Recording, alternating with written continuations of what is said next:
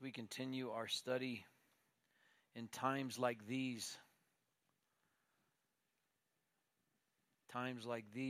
as our nation and our culture forget God and turn their back and make laws that are punitive towards those that hold up God's standard of holiness, just like Isaiah experienced. In times like these of the loss of a little one, the memorial service for Ann Berenson is 10 o'clock on Tuesday. If you can come, bring your children. Sometimes people say, oh, that'll make them feel bad. No, this is a time for family to gather. Often people don't know what to say. You don't have to say anything. Just be there. It is a comfort. It's an encouragement. But in times like this, the old gospel song, in times like these, we need a Savior. In times like these, we need an anchor. In times like these, we need the Bible. Be very sure your anchor holds. Let's pray. Father, we thank you for your word, that it is sure, that we can trust it. Lord, I pray that your word would go forth in power today, Lord, that I might be Spirit-filled, that we as listeners might be Spirit-filled, that we might not be just hearers of the word, but obedient to the word. Lord, I pray for those that do not have an anchor. Lord, they have no protection in the times of these storms. Lord, draw them to yourself. In Jesus' name, amen.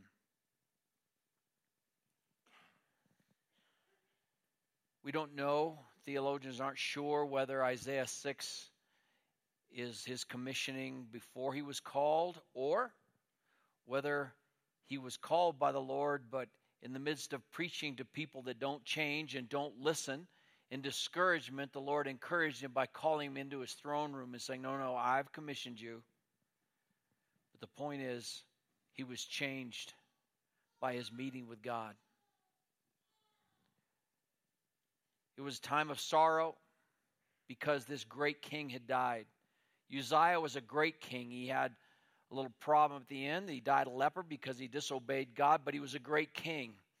And he had provided many victories, and there was an increase in land holdings, and there was an increase in wealth. And so Isaiah going around saying, hey, God says there's not a well spot in your whole life. You're altogether corrupted. They're saying, what are you talking about? Times are good. Things are good. You're bad. In fact, during these times, as God was sending his prophets to speak, there were other prophets speaking peace and safety. The good times are yet ahead. And when God warned them in Isaiah chapter 9 with one of the northern cities being attacked by the Assyrians, their response, instead of repentance, was, oh, the bricks are fallen, we'll build with stone. The sycamores have fallen, we'll replant with cedars. What they said was what many foolish people say today. Well, whatever doesn't kill you makes you stronger. So as God brings discipline to try to warn, they just feel like they're stronger. But I want to tell you something. You will not resist the judgment of God. And he doesn't miss one. He doesn't miss one. But often in the midst of sorrow or trial or adversity, we begin to lose our way because we lose our perspective. And here in Isaiah chapter 6, God gives Isaiah the right perspective. He calls him to a view from the top. There's an old poem that my pastor, Dr. Clearwaters, when I was little in Minneapolis, used to quote. It's called The Weaving. My life is but a weaving between my Lord and me. I do not choose the colors, he weaveth patiently. Sometimes he chooses dark threads, and I in foolish pride forget he sees the upper and I the underside. Not till the loom is silent and the shuttle cease to fly will God unroll the canvas and explain the reason why. The dark threads are as needful in the master's loving hands as the threads of gold and silver in the pattern he has planned. And when we're discouraged, when we begin to think, I don't understand why, that's the wrong question. Yes, you'll understand why. Many things you'll not understand until you get to glory. The old gospel song says, I don't know about tomorrow, but I know who holds my hand. And Paul said in 2 Timothy chapter 1, verse 12, I know whom I have believed and am persuaded that he is able to keep that which I've committed unto him against that day. God is able. Peter wrote, and he said, God is able to reserve the wicked for the day of wrath, and he's able to save his own to take them to glory. He's not going to miss one of either. But in the midst of this sorrow and wondering what's going to happen, in the year that King Uzziah died, I saw the Lord sitting on a throne, lofty and exalted, and the train of his robe filled the temple. Later he's going to say, I see his glory in all the earth. It fills up all of the earth. When we lose perspective, when we get our eyes off the Lord, when we take our eyes off of Scripture, see, so many even believers think it's just learning the rules. Well, I know all the basics now, so I'm good. I'll just go live my life, and I got my little fire insurance policy, so I'll just go live my life, and everything will be fine. No, Jesus said, man shall not live by bread alone, but by every word that proceeds from the mouth of God. Just because you know dietary rules about what is good food and what is bad food doesn't mean you don't have to eat, right? In fact, the more you put out, the more energy you expend, the more energy you need to take in. So as you're on the firing line every day for the Lord, you need to saturate yourself with the Word of God. It's not just knowledge, it's spiritual food. And we need to be reminded. That's why we sing hymns. That's why in the word daily, the old gospel hymn says, prone to wander, Lord, I feel it. Prone to leave the God I love. Here's my heart, Lord, take and seal it for thy courts above. Until we're with the Lord, we need to be reminded of his grace, of his glory, of himself as the priority. The priority. God is above all. He is the only opinion that matters and does not change. The only opinion. There's so many believers. Well, I call them yabbit Christians. When my dad would give us instruction, we were little, and we'd say, why do you do this? Or I want you this. We'd say, yeah, Dad, but yabbit. He said, I know what a rabbit is, but I don't know what a yabbit is. And there's a lot of yabbit Christians, and they have this attitude, well, that's what the Bible says. But, and they have their own little parentheses for themselves. You live that way long enough, and I give you permission to question your salvation. Because if God's word is not the priority, if it's not marching orders, if it's just the 10 suggestions, then you don't belong to him. Because the Bible says in 1 John 5, by this you know that you love him, that you keep his commandments, and his commandments are not a burden. Proverbs 3, 5, and 6 says, trust in the Lord with all your heart. Don't lean on your own understanding. How do you do that? By checking the Word of God for everything. By checking in prayer about everything. In all your ways acknowledge him, and he'll direct your paths. He'll give you a straight path. The psalmist in Psalm 119, 9 through 11, you hear it quoted, you probably have it memorized by hearing it so much. The psalmist said, how can I make my path straight? By hiding God's word in my heart. Thy word have I hid in my heart that I might not sin against God. It is the priority, it is our spiritual food, and it's just a reflection, and it's his message to us, the great God who sits on the throne. He said, the whole earth is full of his glory. See, he was missing that before until he got his perspective right again, until he got his vision adjusted. He thought he probably was doing okay. I mean, he's a prophet of God. He's speaking for God. I know the rules. I know the law. I fulfill my ceremonial commitments. And yet when he came into the throne room of God, he had a different idea about himself. The Bible says in 2 Corinthians chapter 10 that it's very unwise to go around comparing yourselves among yourselves and by yourselves. You could always find somebody better that you say, or worse, and you say, well, I'm better than that guy. And that guy could say, well, I'm better than that guy. They say, well, I know this guy in jail. I'm better than that guy. But the other people are not the standard, are they? The Bible says all have sinned and fall short of the standard. Who is that? That's the glory of God, Jesus Christ. Perfection. The King sitting on the throne. What he'd been missing before was all the glory that's displayed in creation. And every day, sinners who don't know the Lord pass by all the glory of creation and they miss it. But the Bible says one day they'll be without excuse. Because God's eternal power and glory can be seen even in His created works. Even in this fallen world, you see the order and the beauty, all the complicated systems that God just spoke into existence. He just spoke them into existence. And He holds them together by the power of His will. Otherwise, this place would fall apart like one day it's going to do. The Bible says that one day He's going to take His hands off and it's going to melt with a loud noise and fervent heat. It's going to explode because He's going to take His hand off it. The Bible says, by Him all things are held together. He's the priority. He's the all-sovereign God. Jonathan Edwards said, the safest doctrine in all of Christianity is the sovereignty of God. Why? Nothing is missed by His sovereignty, by His omniscience. He knows everything. And the Bible says we can be confident. Romans 8:28. We know that God causes all things to work together for good. Even the things that Satan does. Even the wounds that Satan gives, God turns for His glory.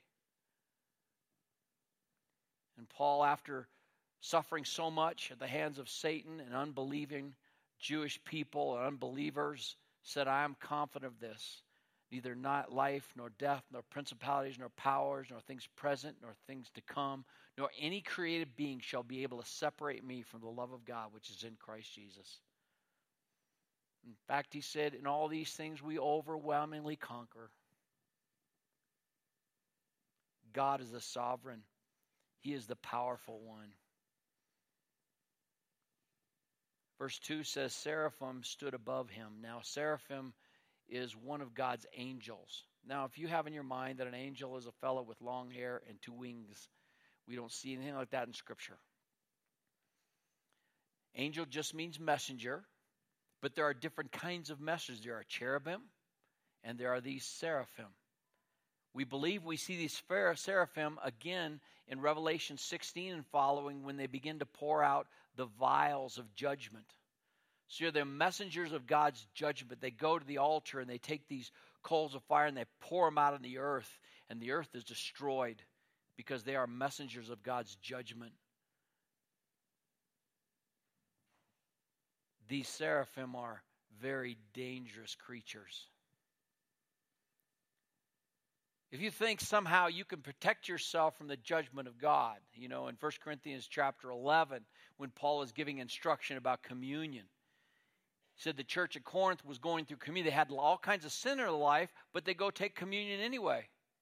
And what was God doing? Some were dying, and some were very sick because they were just going through the motions of Christianity. And so you might think, well, I just won't take communion. Oh, no. The Bible says if you belong to Him, He scourges every son He receives. Why? Because He loves you. Now, if you don't belong to Him, you can sin all you want. You can have any attitude you want, and you can go on your merry way. But judgment is waiting. Judgment is coming. And God never misses one. He's going to complete His work. In the book of Revelation, verse 20, it says, and the sea gave up the dead which were in it. Death and hell gave up the dead which were in them. And they were judged, every one of them, according to their deeds. Then death and Hades were thrown into the lake of fire. This is the second death, the lake of fire. And if anyone's name was not found written in the book of life, he was thrown into the lake of fire. If you read the book of Ezekiel, chapter 1, you see the scene. You get a little more picture of what heaven's throne room looks like. And you can read it all you want. I've read it. And you still come out and you go, I don't know. There are these creatures that have four faces facing each direction, and they stand on upright feet, but their feet are like calves' feet. and they shine and they glow, and they have wheels around them full of eyes, and they go like lightning. You can't get away from God's messenger if he sends them. In the throne room, it's filling up with the smoke of God's judgment. And the Bible says in Revelation, when John the apostle gets just a glimpse, he has the same experience every one of God's men has when they come into the presence of God. He falls flat on his face. He hears this thunder behind him like Niagara Falls. And he turns and he gets a glimpse of the risen Savior, the glorified Savior. What does he see? He sees the hair of Jesus, white like wool. He sees his face shining like the sun in all of its strength. He sees his feet like brass that are glowing and burning from a fire, speaking of judgment. Out of his mouth comes a sharp sword. But just a physical presence in that vision of God, and that holiness, knocks John to his face. Isaiah is convicted of his sin. These seraphim are calling out to one another, and they're saying, holy, holy, holy. And the Bible says some have the job there in heaven. That's all they say for all eternity is holy, holy, holy. What does holy mean? It means totally separate from anything else. There's nothing like God. Johnny Erickson Tada, I think, gives one of the best explanations, because you might think, well, saying holy, holy, holy all your life for eternity might be kind of old, right? But not if you were seeing something new every time you got a glimpse of God. Every time you were given new realization. And you know what the truth is? Listen, we will never plumb the depths of the beauty and the knowledge and the power of our God. His ways are past finding out. So Johnny Erickson Tada says, what happens is she says, I believe that these creatures, they get a glimpse of this awesome and powerful and mighty and holy being. And they turn away and they say, holy, holy, holy, who is like God? And about the time they get done worshiping, they look back and they see something else, and they worship for all eternity like we will. In utter amazement of a God who saved us. Why? That's the amazing grace. Now it says about these seraphim that they have 6 wings, and with 2 they cover their face, and with 2 they cover their feet, and with 2 they fly. And you might say, well, that's just really good. They were taught how to demonstrate humility. That's what all the writers say, and this is just from Pablo, so you don't have to write it down in stone. But I think it's not just they're covering their face, faking humility, or just posing as humble. Nothing has to fake humility in the presence of God. And I think God gave them those wings to cover their face for the protection of their life. People have this idea. John MacArthur wrote a book, and he had a friend or a guy he knew that said, every morning he's shaving and Jesus comes in and puts his arm around him. John MacArthur says, I got one question for you. What's that? Do you keep on shaving? Because if you do, it's not Jesus. You just don't walk into God's presence.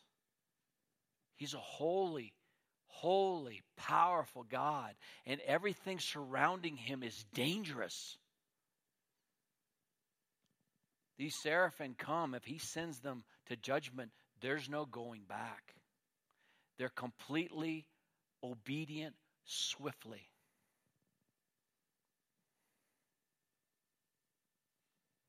When these seraphim speak, the foundation of the threshold trembled at the voice of him who called out while the temple was filling with smoke. What a place this is. God's going to give us new bodies. 1 Corinthians 15 says, whether you go by rapture, you go by death, we will all be changed. Why? Because we need these new bodies. These corruptible bodies cannot withstand the glories of heaven.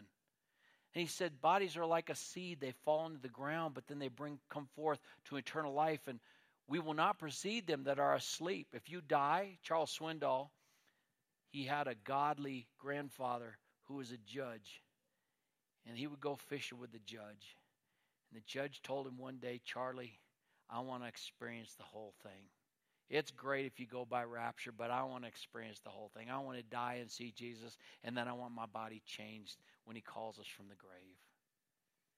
How can you talk like that when you have a confidence that what God's word says is true, so that when you sorrow not as others who have no hope? We sorrow over separation, but it's not over because of death. The worst thing that can happen to a believer is not death.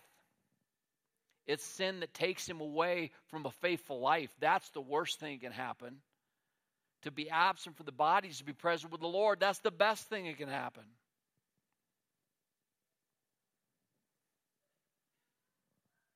God's going to finish. And one day, every knee will bow, Philippians chapter 2, and every tongue will confess of things on earth, under the earth, in the sea, every created being, lost, saved, all of them will bow their knee and confess Jesus Christ is Lord. But those that don't belong to him then will be cursed and will be cast into the lake of fire. But they will all believe. And the Bible says God doesn't hold much water with people that say, well, I'm an atheist, I don't believe. No. All you're saying is no God for me. The fool has said in his heart, no God for me. The wise man bows his knee before the God of glory, and he submits to the holy word that God has given us. He doesn't question it. He doesn't say, well, I don't like that part. He submits to all of it. In the presence of God, verses 5 through 7, Isaiah sees himself as God sees him. Now he's seen God as God is. Now he sees himself. Because of that vision, he sees himself. And what is his reaction? Woe is me. I am ruined. Literally what he's saying is, oh, I'm a man about to be ripped apart. That is the danger of a mortal in the physical presence of a holy God. I'm a man about to be obliterated. I don't know if he saw the seraphim moving, but he realized he was done. And what was the conviction of his heart? Because I am a man of unclean lips, and I live among a people of unclean lips. The Bible has a lot to say about our words. Jesus said, out of the abundance of the heart, the mouth speaks. So if you have filthy language coming out, you have cursing coming out, you have slander coming out, guess what? That's what's inside. So no. That guy cut me off in traffic. That person over there injured me. No. That doesn't justify what they did. But when you get squeezed, what comes out is what's inside. And Isaiah doesn't say, well, it's all these people I live with. No, he says, no, I live with these people, and guess what? I'm just like them. You're not going to be able to minister the gospel unless you realize that you're just a sinner saved by grace too. You know what we want to be as a church? We want to be a church that welcomes sinners, because that's what we are. We never want to become some religious institution that has over the door no shirt, no shoes, no Savior. Hey, listen, here's our rules. If you can just keep up, maybe you can come. We might allow you to visit. This is a salvation station. Just one beggar telling another where to get the bread of heaven. He said, I am undone. I want to tell you, folks, this last year, and I'm not judging, I'm just observing, out of the mouth of Christians, many from this church, I have heard so much blasphemy I'm in my whole ministry as this last year. You know what the excuse is? People are dropping the F-bomb, they curse Jesus, they say these words, and they say, oh, well, that's who I really am. Oh, yeah? That's what the Bible says. You agree with the Bible. Out of the abundance of the heart, the mouth speaks. Now listen, I think Christians make mistakes. I understand. You sin and you say things, but the Bible says, if you sin, what's your first reaction? The mark of the believer, 1 John 1:9, is not that he has no sin, but he's always confessing his sin. The unbeliever, the Pharisee, the wicked person justifies it. He says, oh, well, that's just who I am. My grandpa had a bad mouth. I was in the Navy. I got a bad mouth too, right? No. Bible says if we confess our sin, what is confess our sin? We agree with God about it. God, that word, that was wickedness coming from my wicked flesh. Lord, cleanse me. Lord, renew in me a clean heart. Cleanse me from sin. See, that's his job. You can't cleanse yourself. I can't cleanse myself. But his goodness, he's giving you the Holy Spirit. Are you convicted about it? Have you accepted it? Well, that's the way it is. Don't mess with me. I get jostled. I spew filth. Not a believer. Paul writes to the believer, and he says, Ephesians 4:29 through 32, let no unwholesome word proceed from your mouth, but only such a word is good for edification according to the need of the moment, so that we'll give grace to those who hear. So what Paul goes on to say, Peter later in 1 Peter chapter 3, is when you're in trial, when you're getting squeezed, then be ready to give an answer of the hope that lies within you. Why? Because when you get squeezed and you're full of the Holy Spirit, you're full of grace, people wonder at that. They don't wonder at it when, you just got a new car, good job, everything's going, and you say, praise the Lord. That's great. You ought to praise the Lord then. But in the bad times when you're full of grace and you don't even know the answer, and like Job, you say, all I can do is put my hand on my mouth. God is good. And grace comes out and people wonder this, how can you still love the Lord? He says, that's my only hope. Job's wife said, you ought to just curse God and die. And Job said, though he slay me, yet I will trust him. See, don't lie, the Bible says in James. Don't rail against the truth and say, well, this is somebody else's fault. When that corruption's coming out, that's you. How many times you hear these Hollywood guys, or girls, they get caught in a bad situation, they say something, and it's usually slanderous of the race or something. And they go, oh, that wasn't me. Oh, no, that was you. That was you. And the difference here is Isaiah says, Lord, it's me. It's me. It's me, O Lord, standing in the need of cleansing. Cleanse me. He thinks there's no hope.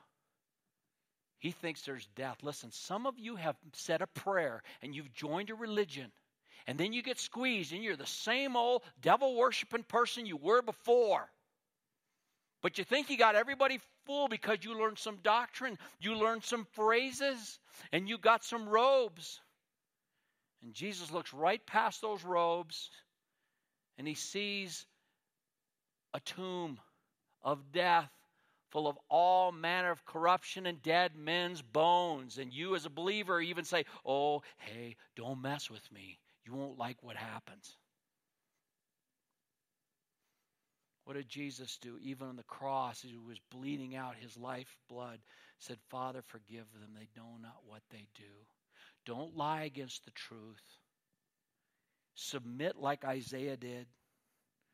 Lord, I am worthy of death. I am worthy of your judgment.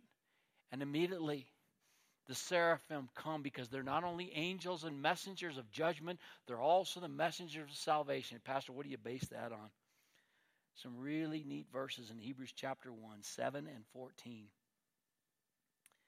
He's speaking of Jesus being better than the angels, but he says, of the angels, he says, who makes his angels winds and his ministers a flame of fire. Seraphim, fire. Verse 14 says, are they not all ministering spirits sent out to render service for the sake of those that will inherit salvation? The Bible teaches that you have a guardian angel. And Dr. Bookman says that many times, he says, I can just consider when I look at some of your lives that the guardian angel had to sit down and take a breath, protecting you. But it's not that the guardian angel is following you around. No. The guardian angels are so fast. These seraphim are so fast that God just gives the word, and like lightning, they can be there to protect you and preserve your life until you wake up and come to Christ. See, where do you get that from, Pastor? When Jesus was warning the disciples about not offending little children, about not being a stumbling block. You know, you'd be a stumbling block, parents, when you say one thing, oh, son, here's the way we order things. God, and then family, and then whatever else. but you don't practice that. You see, they look at your life and they see what's important. So you're preaching one thing and you're saying, son, don't do what I do what I say. They won't believe you. They'll do what you do. You become the stumbling block. Jesus said, if you cause one of these to stumble because of your poor steps, it'd be better for you that a millstone be hung around your neck and you cast into the deepest sea. That's pretty serious coming from Jesus, isn't it? But he says, don't offend one of these little ones because they're angels. They look at the Father on the throne. They look at Jesus on the throne. What are they looking at Jesus for? Because they're ready. Go. They're gone. And that's part of our salvation. I don't know all those things. I just see what the Bible says. And one day we'll know. We see in a mirror dimly, but one day face to face. But those angels minister judgment. They also minister salvation. They protect you until you come to Christ. And they fly from the throne as soon as he repents, as soon as he recognizes his awful condition as a sinful man who only spouts wickedness. James said, can a fountain put forth both sweet water and bitter water? No. If a fountain's bitter, it's bitter. It's bitter. So if it's pumping out sin, it's pumping out that filth, just the abundance of your heart coming out every time you get squeezed, then you can stop lying and say, you know what? Just like Isaiah, I'm altogether lost to my sin. I'm a man about to be ripped apart. Immediately God sends the angel. He takes a tongue from the altar, a white hot coal. He places it on his lips. Said, well, hold it now. You're a theologian in practice, right? You're learning. He said, well, hold it. I thought Jesus had to die on the cross. Listen here. God lives outside of time. And when he gives a word, it's as good as done. And our Savior entered into time and space and took our place on a cross. But even in the Old Testament, it was as good as done. And he sent that coal and he placed it on his lips. He says, now you're clean. And you know what? That's what justified is. Justified means God put you in the category of redeemed and just as if you never sinned. He's the only one that can cleanse you. You can't cleanse yourself. You can't work yourself up. You can't make yourself acceptable. But God does. And so he says, now you're clean. He touched my mouth with and said, behold, this has touched your lips, and your iniquity is taken away, and your sin is forgiven. Then I heard a voice, the voice of the Lord, saying, whom shall I send, and who will go for us? And I said, here am I, send me. Don't you love that? That is the heart of a slave. That is the heart of every Christian slave that belongs to Jesus Christ as his Lord. I belong to you. Send me wherever you want to. Everything I have is yours. My children are yours. My wife is yours. My stuff, it's all yours. It's just yours. Makes it a lot easier. You know, years ago, I began to have this understanding. And so when the truck was broke, I could go to the Lord and say, hey, Lord, your truck's broke. When your wife dents your new truck because she had to go to the grocery store, you don't have to be mad at her. Say, Lord, did you see what she did to your truck? You don't have to be angry.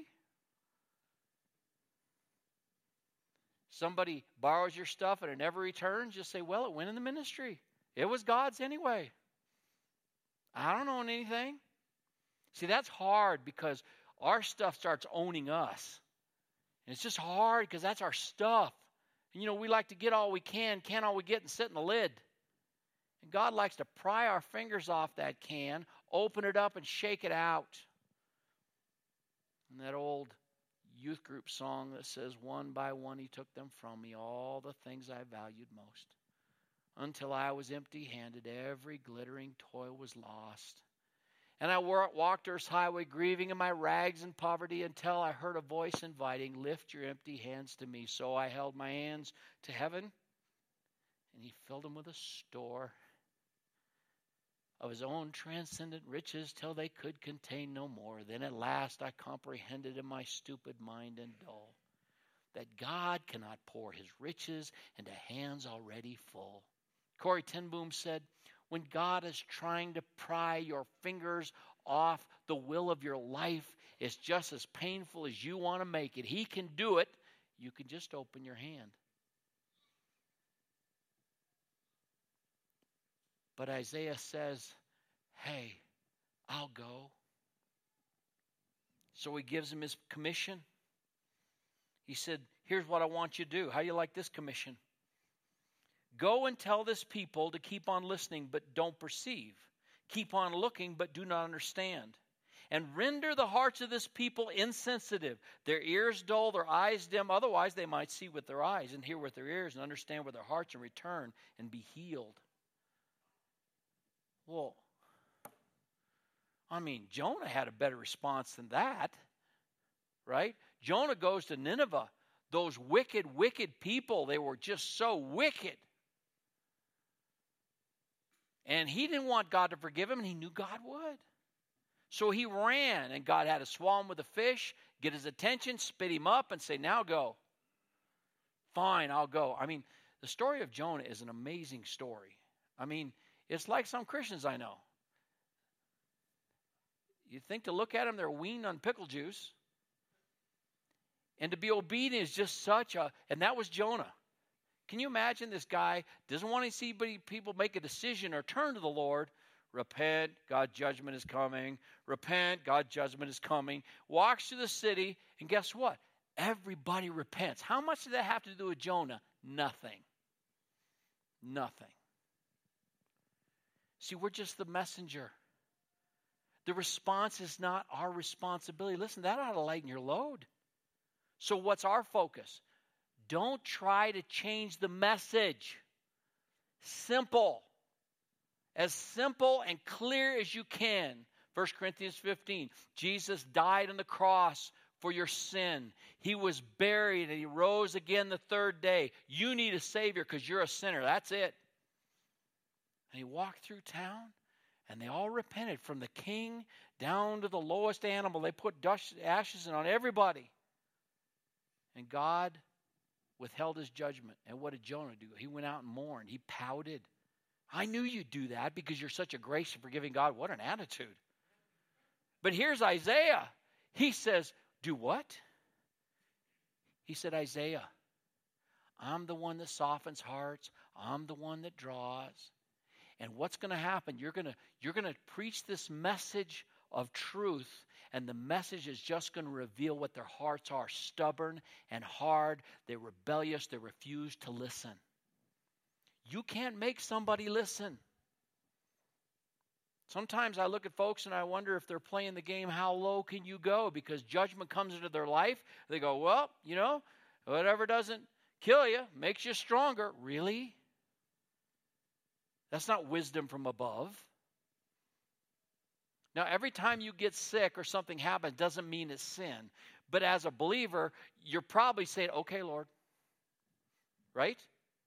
You're sick, you're laying there with the flu, and you feel like you're going to die. You say, okay, Lord, everything right between you and me, right? That's the response of a godly person. You're at least asking the question.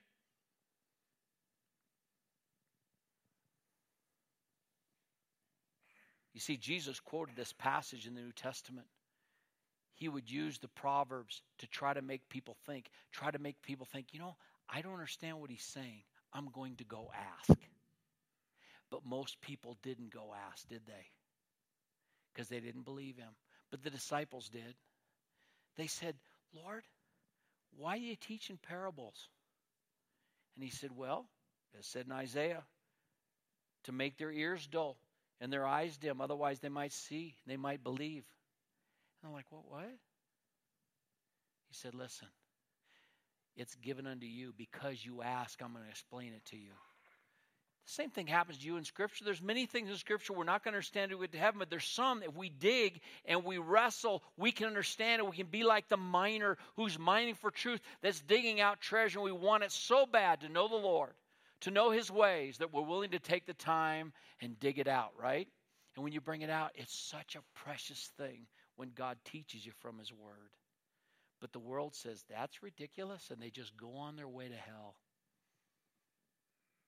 The Bible says, broad is the way. Jesus said his invitation on the Sermon on the Mount, broad is the way that leads to eternal life, And most people are going that way. So as you're sharing the truth, don't be discouraged and say, well, I must not be doing a good job. I've been praying. Does it mean you don't care? No, it doesn't mean you don't care. Paul prayed fervently. Some of you have been praying for lost ones that you love for years. Keep on praying. Praying is the best thing you can do. And then if you're praying and you're fervent, you'll be looking for that opportunity. And when the opportunity comes, you say, help me, Lord. And you'll give exactly the right word because God loves being a part of that. He wants you to be a part of what He's doing. But don't be discouraged. The Bible says that's the way it is. Because narrow is the way and straight, hard, low is the gate. It takes a miracle for anybody to come to Christ. A miracle. 2 Corinthians chapter 4, verse 6, it's on the level of when God spoke light into darkness when there was no light. It says, just like when God said, let there be light, so He has shown the light of Christ in our face. That's why you turned. There was an extahil. There was nothing there worthy of salvation. It was altogether sin, and then God spoke light into your life. And He gave you the gift of faith.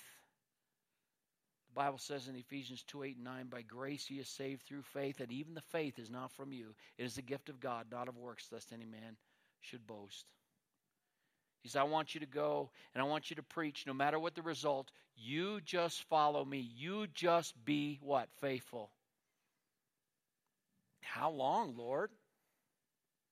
Until the cities are devastated without inhabitant, until the houses are without people, until the land is utterly desolate. The Lord has removed men far away, and the forsaken places are many in the midst of the land. Yet,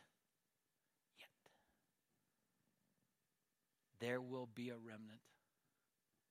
He said, there will be a 10th portion in it. And it will be again subject to burning like a terebinth or an oak whose stump remains when it is felled. The holy seed is in its stump. What we see of the nation of Israel, you look at it today, most of the part of the nation of Israel are unbelieving. Most of them are not even religious. They're just are religious. They're atheistic, secular. And you see the stump there. You say, wow, can these bones live? They can live just like you live. You see, one day God's going to say the word. If you look at Isaiah 53, that's the testimony of those in the tribulation that wake up for the first time and realize they missed Jesus. And they said, but we didn't think He was anything. We esteemed Him stricken and abused of God and man. And we turned our faces away from Him. And yet it was Him who was chastised for our iniquities. He was bruised for our sin. And by His stripes we are healed. A 10th. Listen. Most of the people you talk to won't receive Christ. It's not about the seed. The seed is the Word of God. The seed is the gospel. It's powerful. It's the work God is doing. But oh, to be a part of what's God doing. What does the sower go out to sow? Jesus said. He's not out, so we'll put a seed here. Now, I think there's some good soil. I'll put some here. No, not your job. You just take the bag and you get that seed and you spread it everywhere. God's in charge of the preparation of the heart, and you can't tell by looking at a person what their heart's like. Some hearts have grown up in church. They've heard the truth all their life, and yet their heart is like the roadside. And it just kind of bounces there and says, I've heard that before. Yeah, it's nothing new to me. I said a prayer, I'm in. I can live how I want. And it's hard. God knows how to bring the rototiller, the plow, and break up that hard ground. What's my part? To pray, be sensitive to opportunity, and to consistently give and live the truth. Listen, if God can give this faithful church just a tithe of Laramie, that'd be pretty amazing, wouldn't it? If God in every big city could just give a tithe of those people, and yet even in the tribulation, the Bible says there will be some from every tribe, tongue, and people group. Every nation will be represented in heaven, even in the worst of times. So no matter how bad the times are like right now, there's still opportunity for harvest. And our call is to be faithful. Listen, we don't have to be afraid. Our God sits in the heavens, the God of the pagans. They have eyes, but they can't see. They have ears, but they can't hear. They have hands, but they can't feel. But our God sits in the heavens. He does whatever he wants to. He says, you follow me. You be faithful. You see, we only have this time and place. We can't choose a different time and place, but we have this time and place to be found faithful. Oh, the great joy of one day hearing from Jesus. You are faithful. See, that's what it's about. It's not how many notches you get in your gospel gun. You know, how many, I saved these people. No, you saved nobody. God just called you to be faithful in your time and your place. He wants that for your life. Father, give us grace that we would submit to your word and to your will, no matter what the situation is.